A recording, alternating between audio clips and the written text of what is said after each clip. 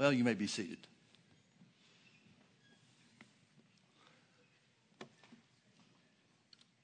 I was debating whether to start a new series this morning on our 32nd anniversary. I was going to title it Prophetic Worship and Other Lies Taught in the Church.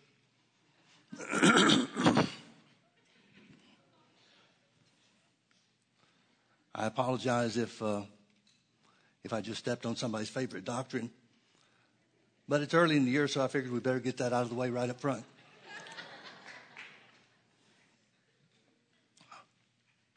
But of course, the Lord wouldn't let me do that. I was hoping that it was of Him, but it wasn't. You know what that's like. So I'm going to start this morning in Hebrews chapter 8. Hebrews chapter 8. Verse 6. I believe Paul is the author of the book of Hebrews. It's certainly his message. He's talking about Jesus being our high priest. Even though he was not of the natural lineage of the Levites that the high priest always had to come from. But he's talking about him being the high priest of our profession and being the go-between or the mediator between us and God. So in verse 6 he said, "But now hath he," Jesus, "obtained a more excellent ministry, by how much also he is the mediator of a better covenant, which was established upon better promises." Now, of course, he's writing to the Jews, talking about the better covenant being the better covenant than the law of Moses, the old covenant. Skip down with me to verse 10. He said, "For this is the covenant that I will make with the house of Israel after those days, saith the Lord. I will put my laws into their mind and write them in their hearts, and I will be to them a God, and they shall be to me a people. And they shall not teach every man his neighbor and every man his brother, saying, Know the Lord. For all shall know me, from the least to the greatest. For I will be merciful to their unrighteousness, and their sins and iniquities will I remember no more. In that he saith, A new covenant hath he made the first old. Now that which decayeth and waxeth old is ready to vanish away." I want to also turn back to the Old Testament that Paul is referring to, writing, or just quoted really in those verses in Hebrews chapter 8. In Isaiah chapter 43, verse 25, here's the part that Paul just quoted in the New Testament. Isaiah 43:25, "I, even I, am he that blotteth out thy transgressions for mine own sake." Now notice that. "I, even I, am he that blotteth out thy transgressions for mine own sake, and will not remember thy sins." Psalm 103 says that as far as the east is from the west, that's how far God separates us from our sins. Now, I've read these verses of Scripture hundreds of times. Well, let me go ahead and read verse 26 and I'll make those comments. He said, "Put me in remembrance. Let us plead together. Declare thou that thou mayest be justified." I've read these verses of Scripture hundreds of times, probably thousands of times. And I have no way to, maybe hundreds of times I've referred to these, particularly verse 26, about put me in remembrance.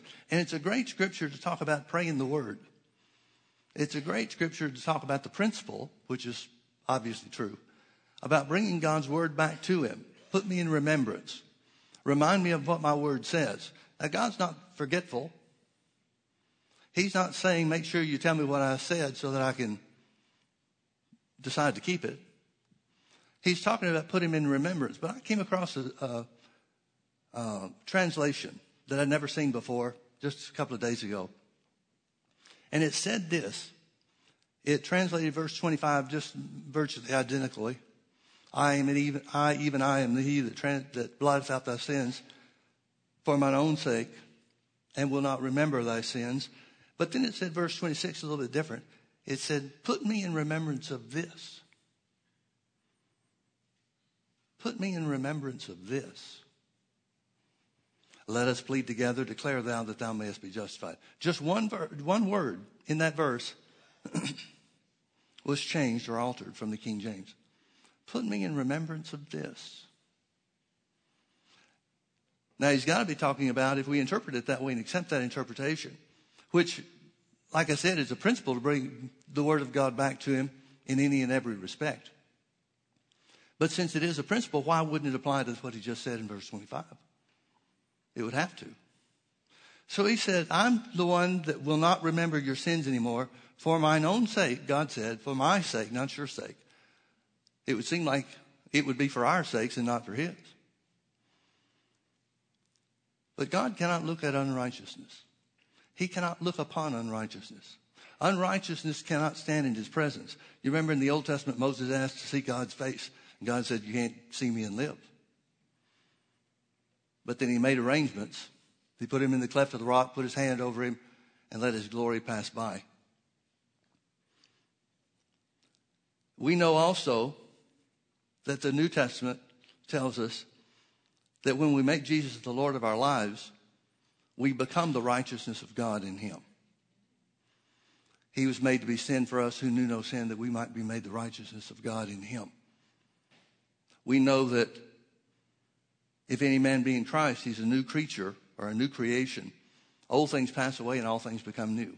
Well, the old things have to do with the sinful nature. And all things become new.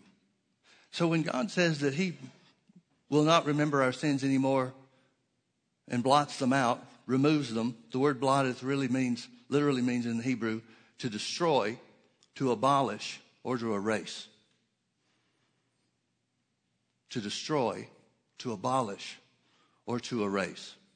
So when God says that I blot your sins out or remove your sins, literally, for mine own sake, he wants us, along with other things in the Word. I'm not saying this is the most important thing or the only thing by any means. But he wants us to put him in remembrance that we've been made righteous. That we've been made the righteousness of God in him.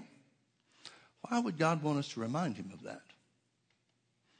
There's only one answer. And that is he wants us to know it for ourselves.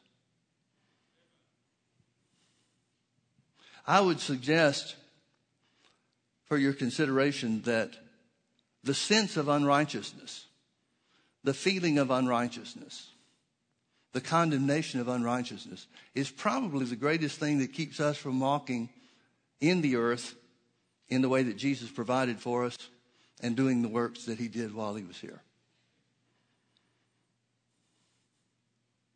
I know it's the one thing that I've had to struggle with more than anything else. So he said, put me in remembrance. Let us plead together, declare thou that thou mayest be justified. Now he's certainly not saying that our confession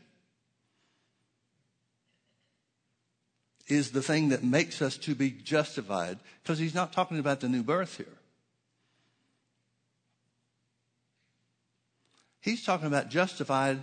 Here's this word that means to make right, to put in right place, to put in right order. He's telling us that if we will make the business of our lives to focus on the fact that we've been made righteous, to focus on the fact that our sins have been removed, that we are new creatures in Christ, old things have passed away. If we'll focus on those, then we'll be able to walk in that right condition that God restored man to after the fall through the work of Jesus. Now look with me also at Isaiah 54. Isaiah 54, beginning in verse 14, it says, in righteousness shall you be established. In righteousness shalt thou be established. The word established means to stand strong upon a foundation. Righteousness is that foundation that enables us to stand strong. In righteousness shalt thou be established. Thou shalt be far from oppression, for thou shalt not fear. And from terror, in other words, far from terror, for it shall not come near or nigh unto thee. You know as well as I know that the Bible tells us, as Christians, those who have been born again, made new creatures in Christ Jesus, the Bible teaches us in the New Testament not to be entangled again in sin. It tells us not to be entangled again with the snares of sin. The Bible tells us to lay aside the sin and the weights that so easily beset us, things that hold us back and out of the fellowship with God and keep us and prevent us from doing His will here on the earth. So when he talks about declare thou that thou mayest be justified in Isaiah 43, he's got to be talking about walking in or entering into what righteousness provided for us. Has to be. Here he says righteousness is the foundation that enables us to stand strong against the attacks of the enemy, against all the forces of evil. But now the Bible tells us as well that we've been delivered from the power of Satan, the kingdom of darkness, and translated into the kingdom of his dear Son. Again, he's got to be talking about believers. They're the only ones that have been delivered from the power of darkness.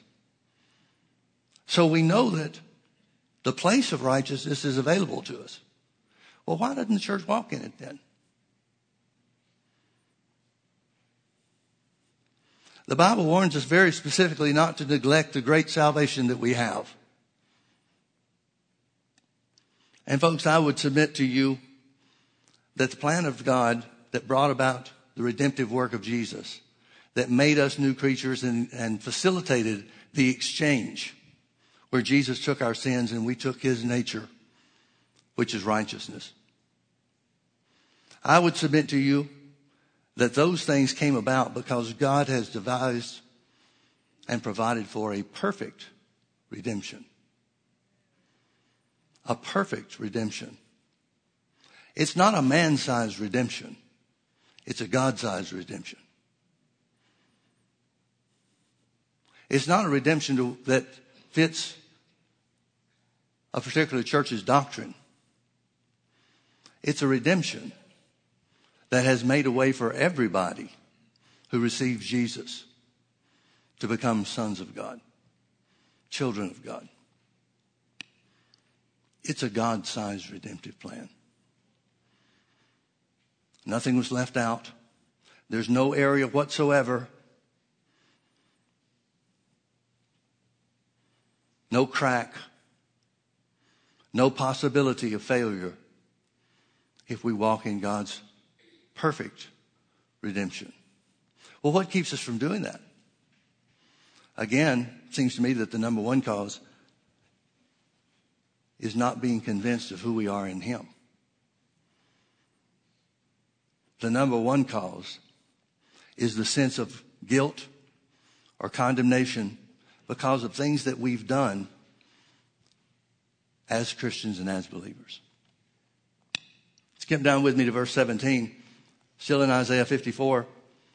Isaiah said, by the Holy Ghost, no weapon that is formed against thee shall prosper. And every tongue that shall rise against thee in judgment thou shalt condemn. This is the heritage of the servants of the Lord, and their righteousness is of me, saith the Lord. Now, what tongue is he talking about condemning?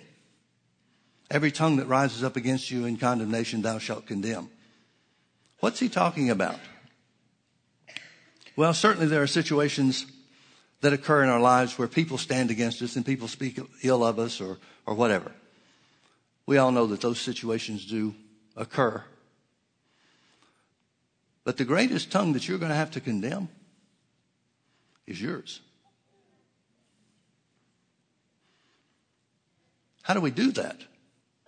By declaring our righteousness. Put me in remembrance of this, God said. Put me in remembrance that I have removed, abolished, destroyed, erased, eradicated your sin. Put me in remembrance of that. Now, why again does he want us to put him in remembrance of that? Not for his sake, but for ours. Because the more we confess that, the more we determine to speak that into our lives, the more we become accustomed to what the truth of the Word says in that regard, and the more able we are to walk in that. The Bible seems to be telling us that if we will come to the place where we know, really understand the righteousness of Jesus that has been made unto us, then there's no possibility for failure. No possibility for failure. Well, then if we're failing in our lives, we know where to look, don't we? If we're walking in failure, if we're walking in such a way where sin still has us in bondage, then assuming that these scriptures are true, accepting these scriptures to be true, tells us what to work on.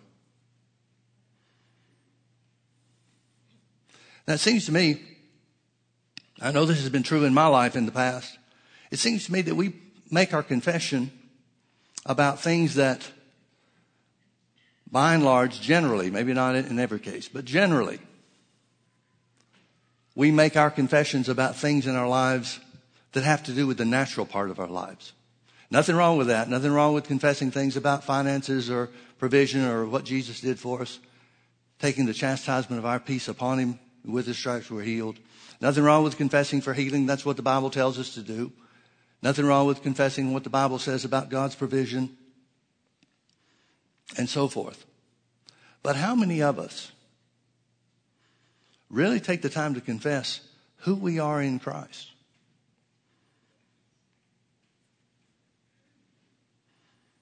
Seems to me to be a minority. You may have heard it said or read in other places that there are over 130 times in the New Testament where the Bible talks about us being in him, being in Christ. 130 times in the New Testament. It seems to be a recurring theme. I look back at what I imagine to be Paul's experience. He's on his way to Damascus to persecute the church, meets Jesus, and his life changes instantly. Everything that he thought about the church and Christianity being a hoax, Jesus being raised from the dead and the foundation of Christianity and other things, everything he thought about that changed in a moment of time. One instant. When Jesus simply appears to him and identifies who he is. Folks, I would suggest to you again that if we come to the place where we see just for a moment who Jesus is, our lives will change too.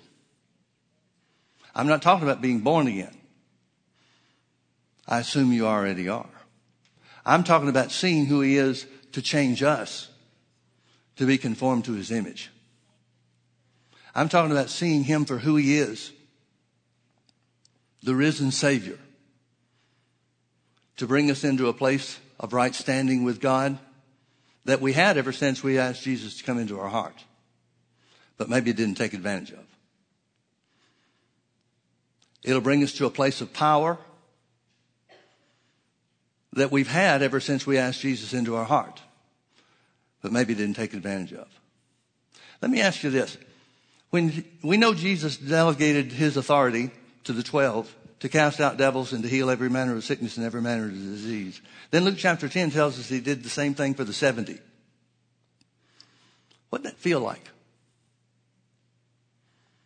What did that feel like? See, it's the feelings of weakness that keeps the church from doing what the Bible says Jesus did. The same works Jesus commissioned us to do. It's the feeling of inadequacy that starts as a thought. And if that thought is accepted, and in most cases, at least with people I've dealt with over 32 years of pastoring the church, it seems that more people accept the thought and act on the thought of a lack of strength or a lack of worthiness in their own eyes than take the other route and say, well, since the Bible says it, then this is it and this is true and I'm going to live in it. That's what we want to do. That's what we know we're supposed to do. But I don't see a lot of people doing it.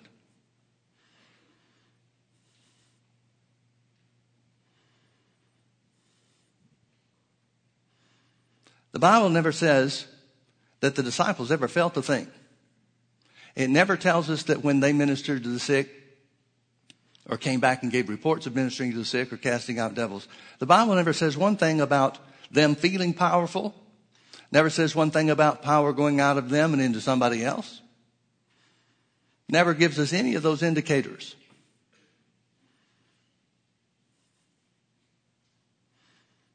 In fact,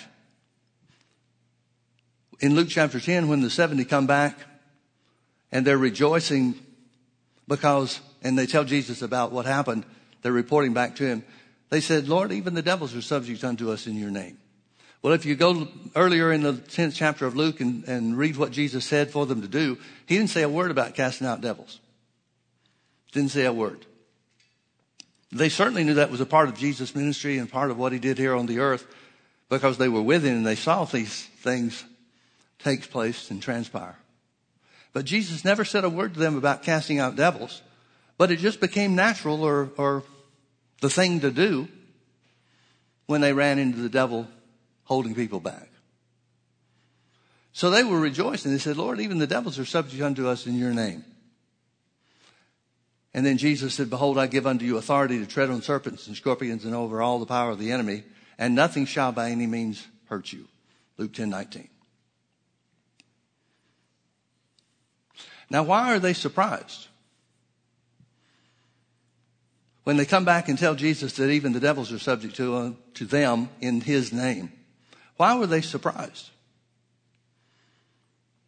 Well, one thing seems clear to me, and that is when Jesus commissioned them and gave them authority over sickness and disease and sent them out 2 by 2. They must not have, or could not have, in my thinking, they could not have felt any power that they didn't have before.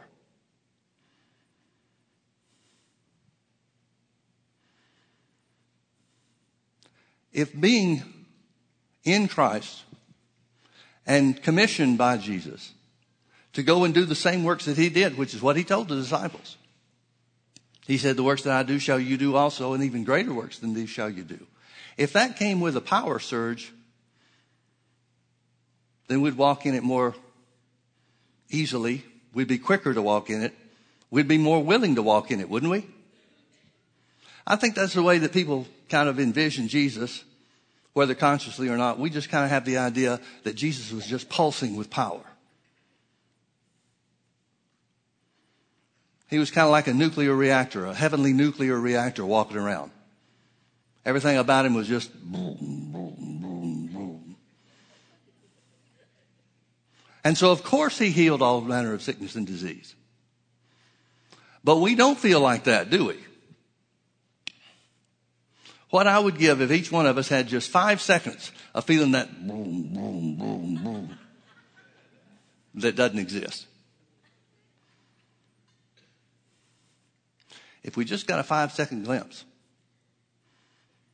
it'd change our lives. Well, has anybody ever gotten that? Anybody ever gotten that surge of power? Or that feeling of power, that feeling of authority to overcome the devil? None of us have. But remember, the Bible says in Hebrews 11:6, without faith, it's impossible to please God. Without faith, it's impossible to please God. If righteousness is what establishes us, if righteousness is what gives us a foundation, and we could prove it that it is through any number of scriptures.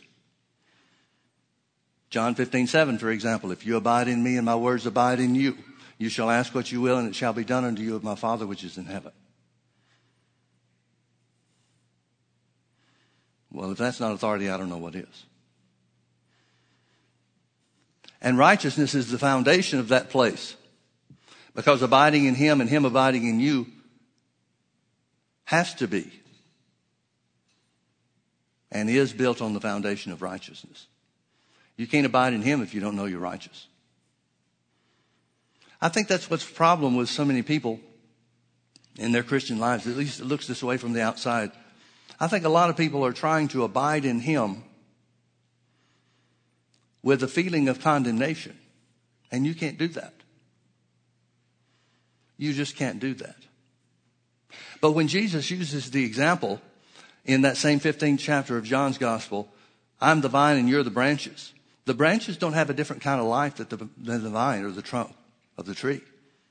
It's the same life. It's the same life force that's in the tree from the roots to the top branch. Well, what is that life? Well, for Jesus, it was righteousness.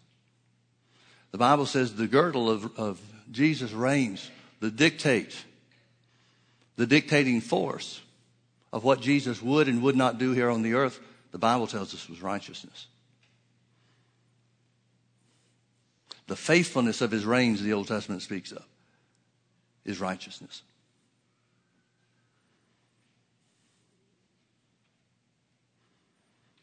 So many times people have the idea, and again, I'm not sure it's something they speak out and really talk about, but it's kind of a assumption, I guess, that as soon as this body is dealt with, Jesus comes back and we go to heaven, then we'll be righteous. Then we'll know that we're righteous. But think about what that would mean. If physical death adds anything to eternal life, then we've got to credit the author of death, which is Satan and not God. Do you understand what I'm saying? I need to go over that 20 times if necessary to make sure that you understand what I'm trying to get across. If physical death, the death of this body, adds anything to us,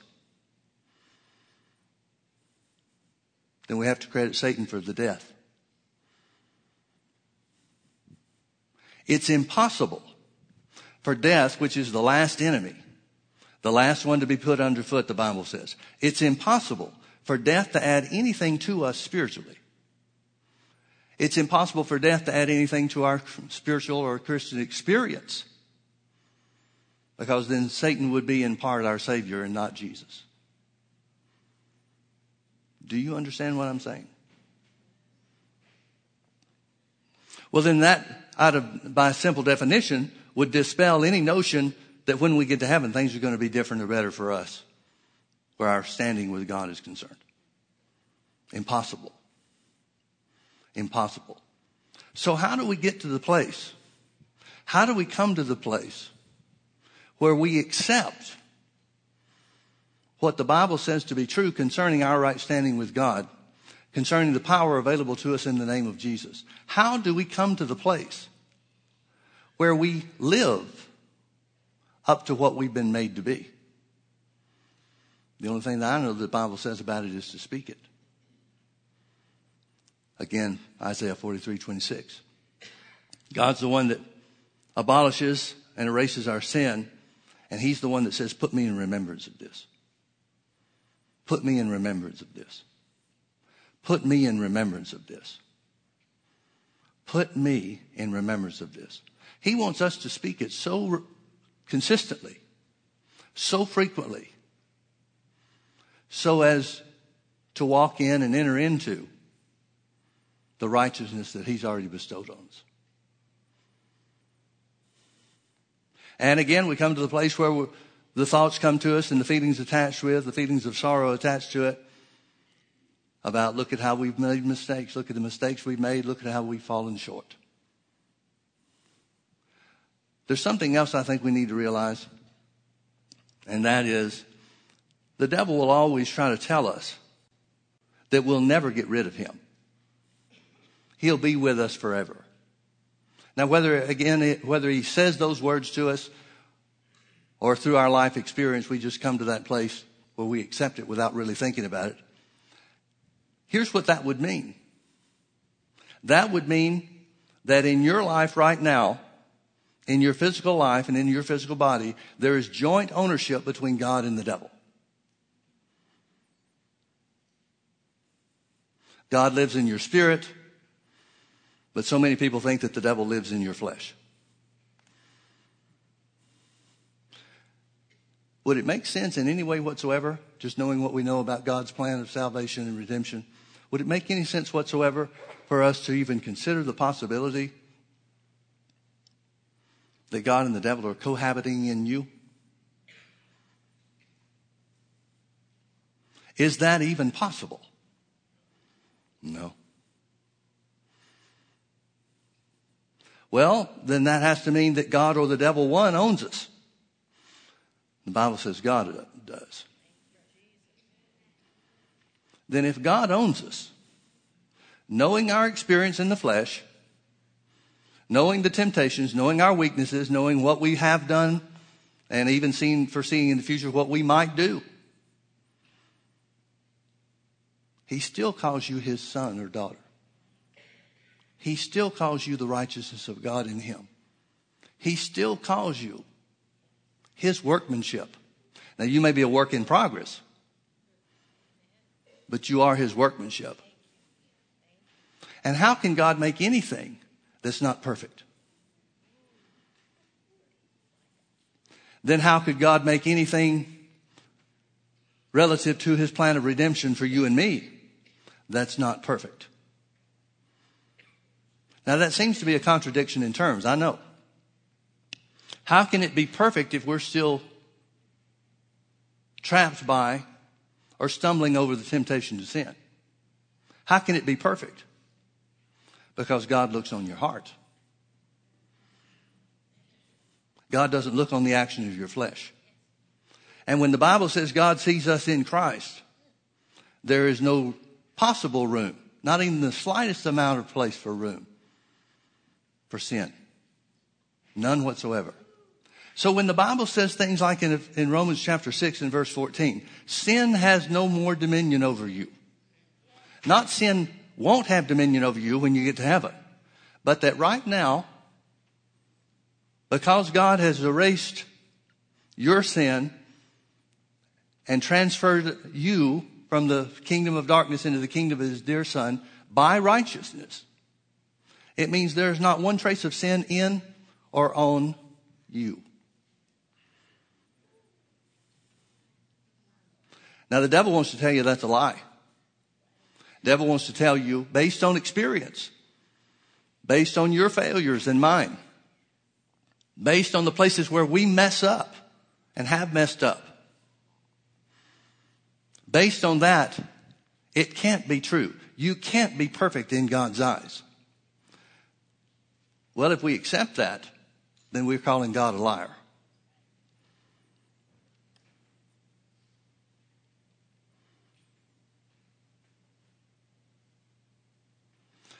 I would suggest that's not the best position to take. God can't lie. The one thing that the Bible says God can't do is lie. Everything else the Bible says, all things are possible with God and all things are possible with him that believes. But the one thing the Bible says is impossible, that God can't do, is lie.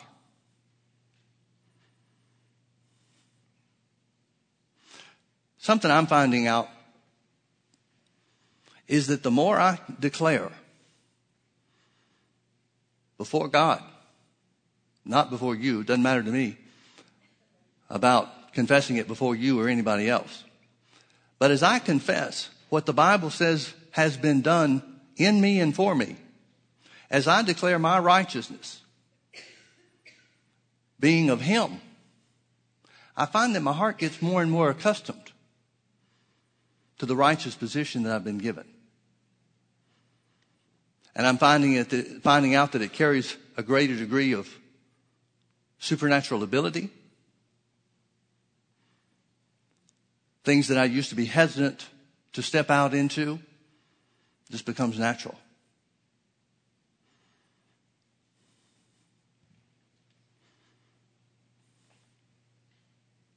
I'm finding that the more I declare my righteousness, the more I put him in remembrance of that, the more and more some of these other things start falling off. Paul must have understood, if he was the author of the book of Hebrews, he must have understood that weights and sins can hold us back. Or else he wouldn't have told us to lay those things aside. Well, how do we lay them aside? Hebrews 3 verse 1 says that we are to consider the apostle and high priest of our confession, Jesus. The only thing Jesus has to administer to God on your behalf, as a high priest does, the high priest represents God and man, the joining together or the go-between between God and man. Well, if that's Jesus' high priestly job, is to join us together with the Father, the only thing he has to work with is what you say. He's the apostle and the high priest of our confession. Of our confession. Of our confession. Well, what do we confess?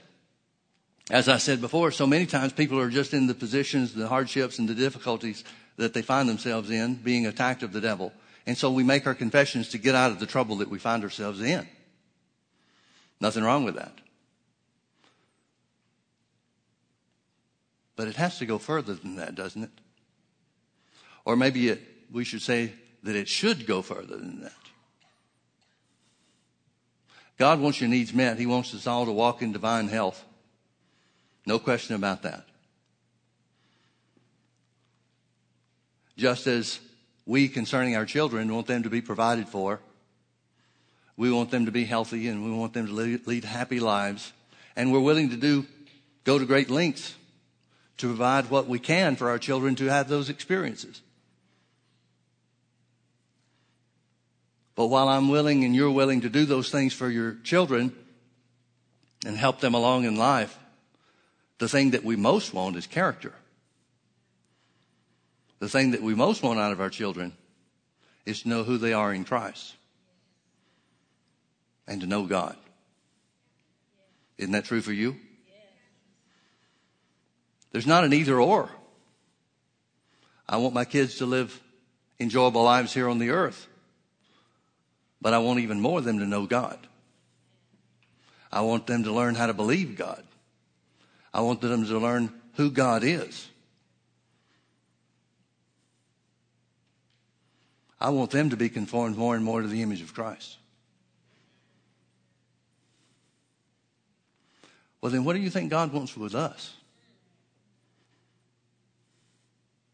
Jesus said in several places, if we know how to be good to our children by doing these things and helping them out in life, if we know how to be good children, good fathers to our children, how much more does your Heavenly Father want the same things for you?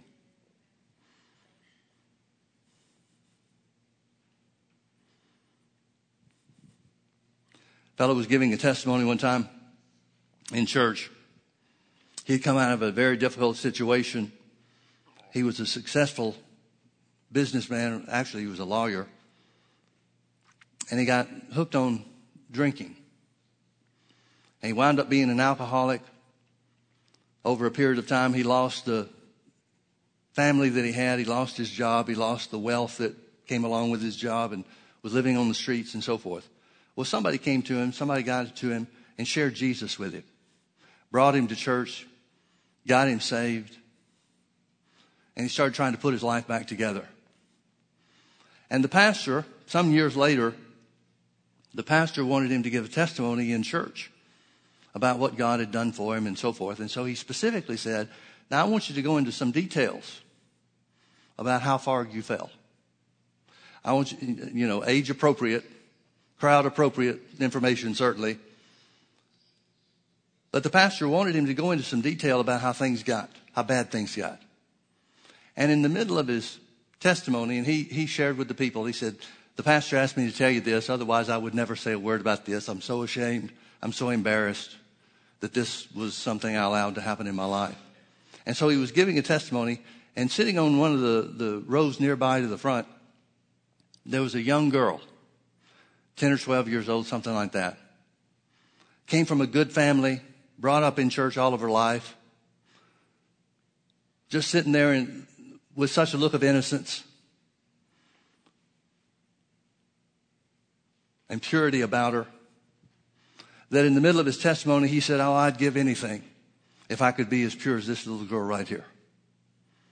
And the pastor spoke up and said, if she hadn't accepted Jesus, you're more pure. If she hasn't accepted Jesus, then you're more righteous. If she hasn't come to the place where she knows God, of course they knew that she did. She was from a family in the church and so forth. But the pastor's point was, purity is not just what you look like. Righteousness is not just what it looks like on the outside.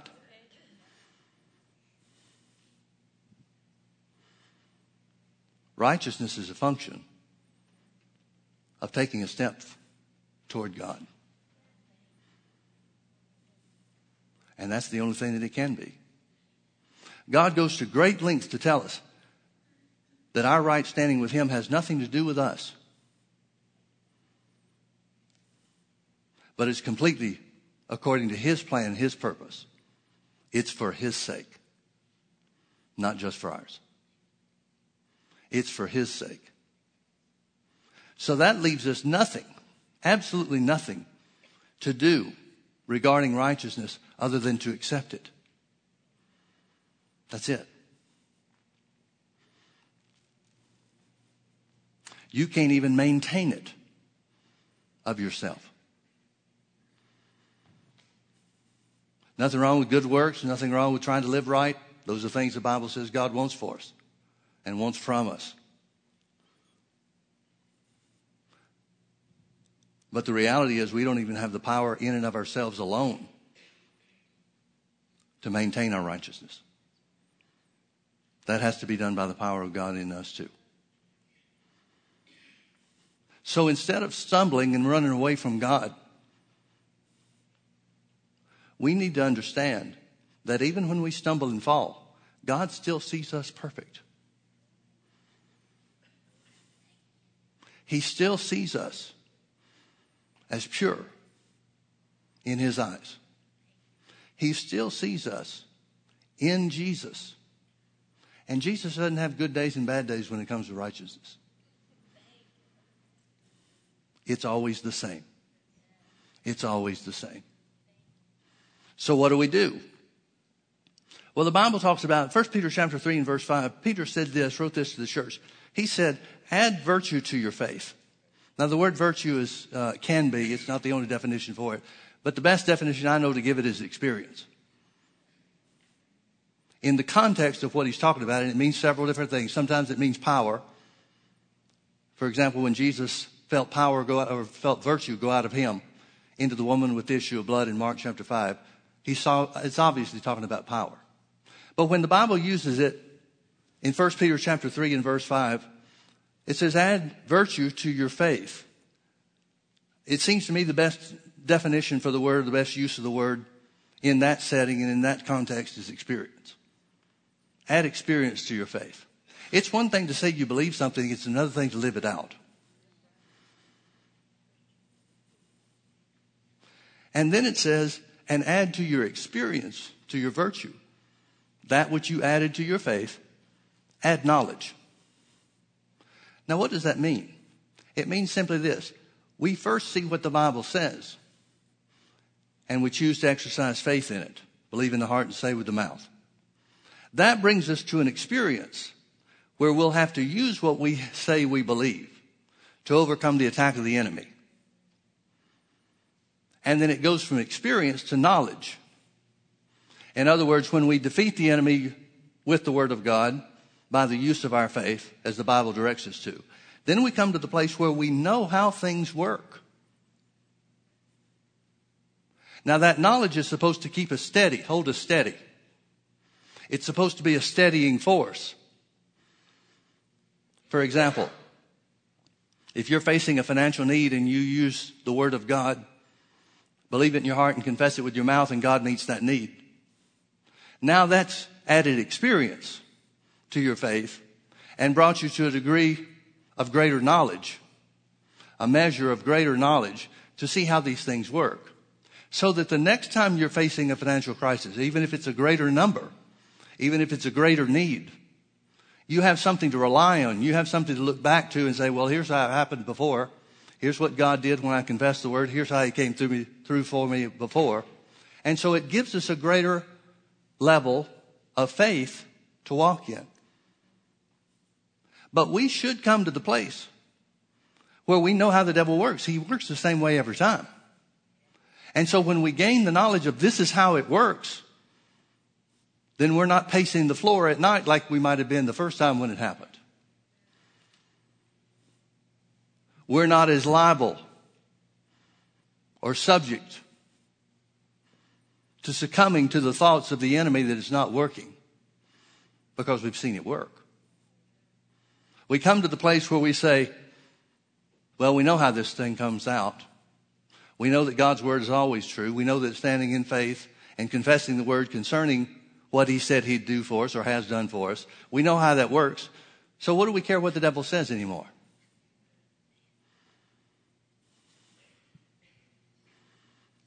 Well, shouldn't that also be true where righteousness is concerned?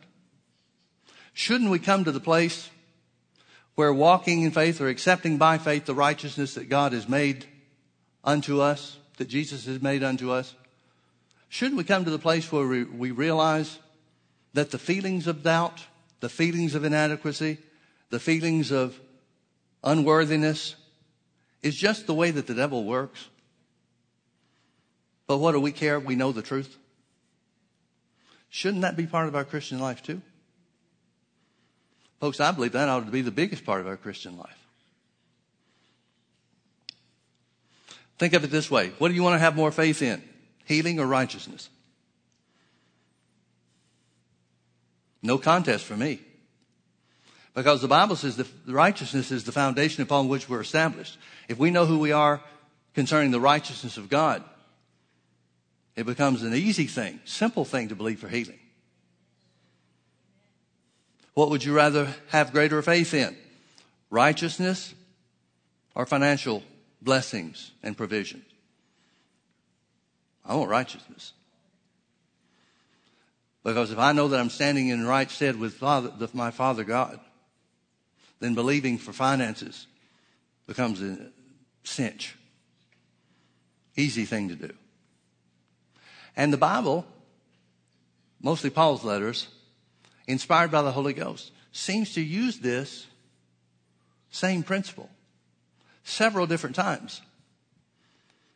You know that the Bible says if God didn't withhold his own son from providing redemption and the righteousness that results from that redemption, then how shall he withhold anything?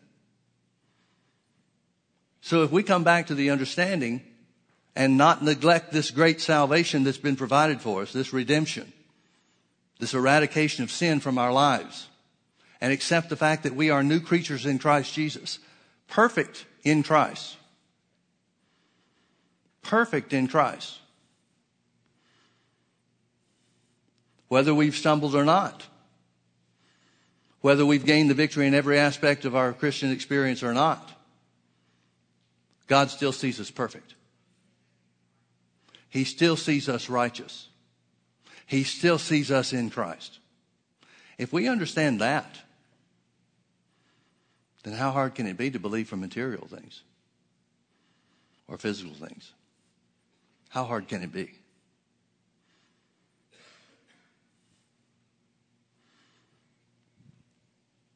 In righteousness shalt thou be established. Thou shalt be far from oppression. Now, that has to mean not just being made righteous, but understanding who we are. Because the lack of understanding of the righteousness of God that we've been made doesn't keep us from oppression. It's standing in it.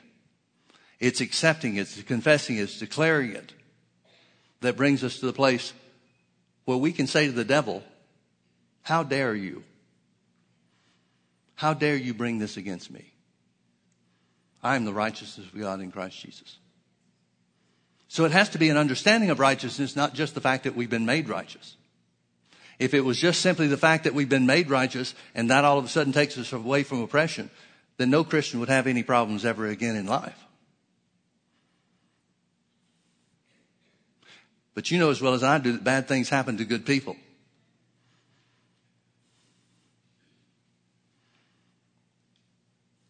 In righteousness shalt thou be established. Thou shalt be far from oppression, for thou shalt not fear. Notice the relationship between understanding righteousness and fear.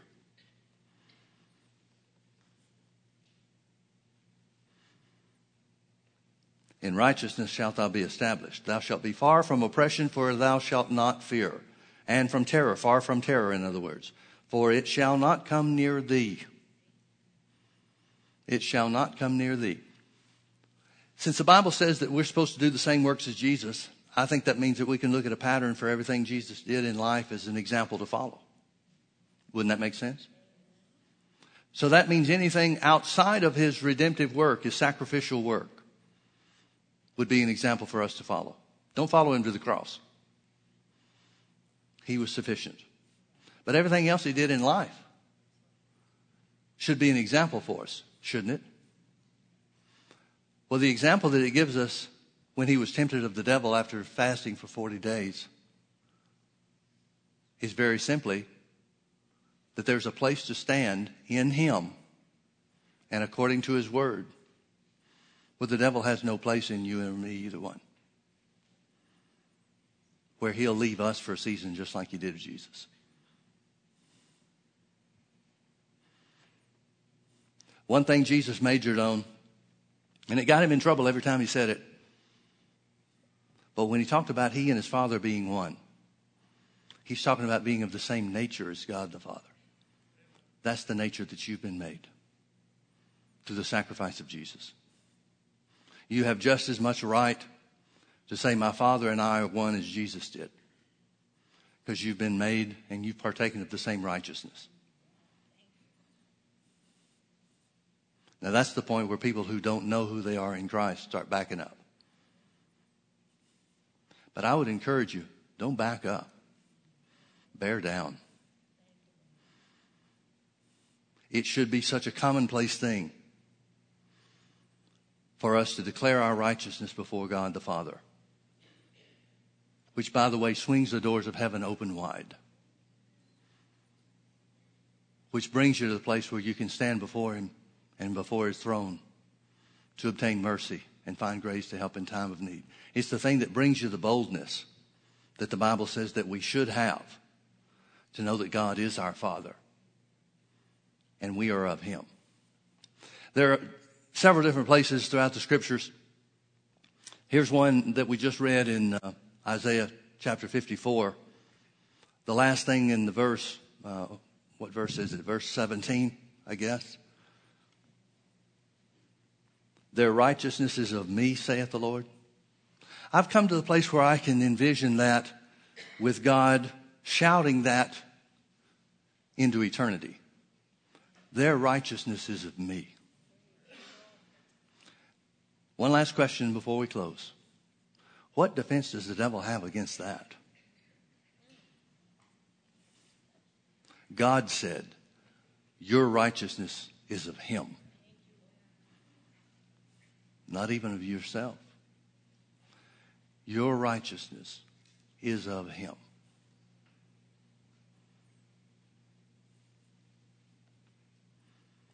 I'm believing God for our next 32 years to be a lot better than our last 32. I'm believing God for our next 32 years to be a lot more of the power of God in our lives than it was before. I'm looking for the next 32 years to be a lot more when it comes to fellowship and intimacy with God the Father. That's what I'm believing for me and you. Amen. Their righteousness is of me, saith the Lord. Let's pray. Father, we thank you so much for your word. We thank you for who you've made us in Christ Jesus. And we are in him, Lord. We are in him. Our righteousness is of you. By the grace of God, it's been given, transferred unto us. You have made us righteous, just as you made Jesus sin for us. Father, we declare that you are the one that has blotted out, abolished, destroyed, and erased our sin.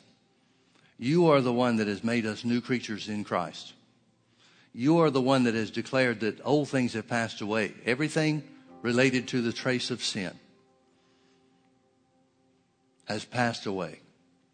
And all things have become new. We have become new creatures, a new species of being through the righteousness of God that was made unto us when we were born again.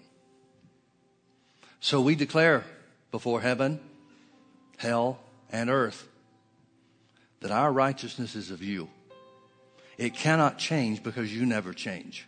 It cannot come to an end because you cannot come to an end. Our righteousness is of you. And it's the foundation for everything that we can do and will do in life. We can abide in you because we've been made your nature. We've been made your righteousness. We can call for that which we require in the name of Jesus because we're your sons and daughters, just like Jesus is your son when he was here on the earth and now at your right hand. We declare, even as you told us, that because we are righteous, we have been justified. And all of heaven's power is available to us. Because we've been made righteous, we are led and guided by the Holy Ghost. He leads us into all reality. He guides us into all truth. He guides us into the truth of healing. He guides us into the truth of blessing, financial blessings. He guides us into the truth of who we are in you, in Christ Jesus. We declare that our righteousness, irrespective of our earthly behavior, our righteousness is of you by faith. We thank you, Father, that the more and more we declare that, the more and more it settles down on the inside of us, the more and more our lives will reflect what Jesus died for us to be. We are your workmanship, Lord. You are pleased with us, even though we're a work in progress. We declare our righteousness is of you. Satan, take your hand off our bodies, because we're joined together with the righteous one. Take your hands off of our finances, because we're at one with the Father God.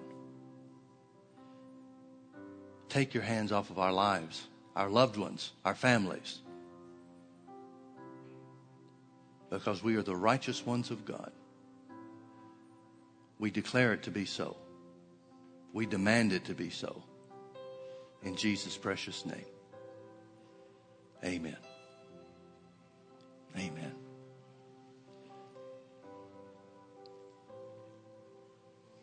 I've got something stirring around in my heart about this next year, 2018.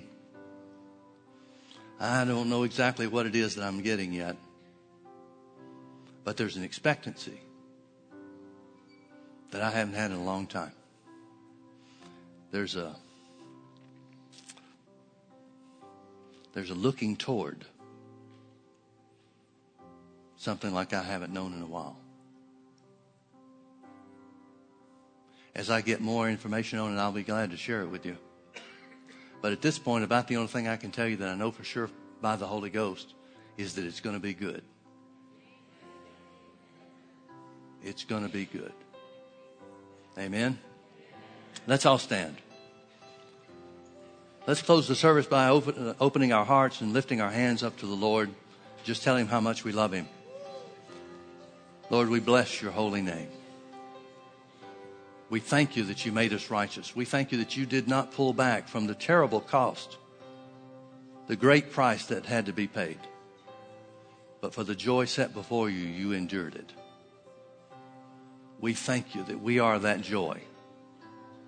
And the new covenant, the better covenant established upon better promises, is now a reality in us. Our righteousness is of you, even as it is written. We love you, Father. Holy Spirit, we ask you to guide us into the truth of the Word of God, into the reality of who we are and what belongs to us in Christ Jesus like never before. We commit ourselves and our lives, our bodies, every aspect of our being. We commit to you, Lord. We surrender to your will.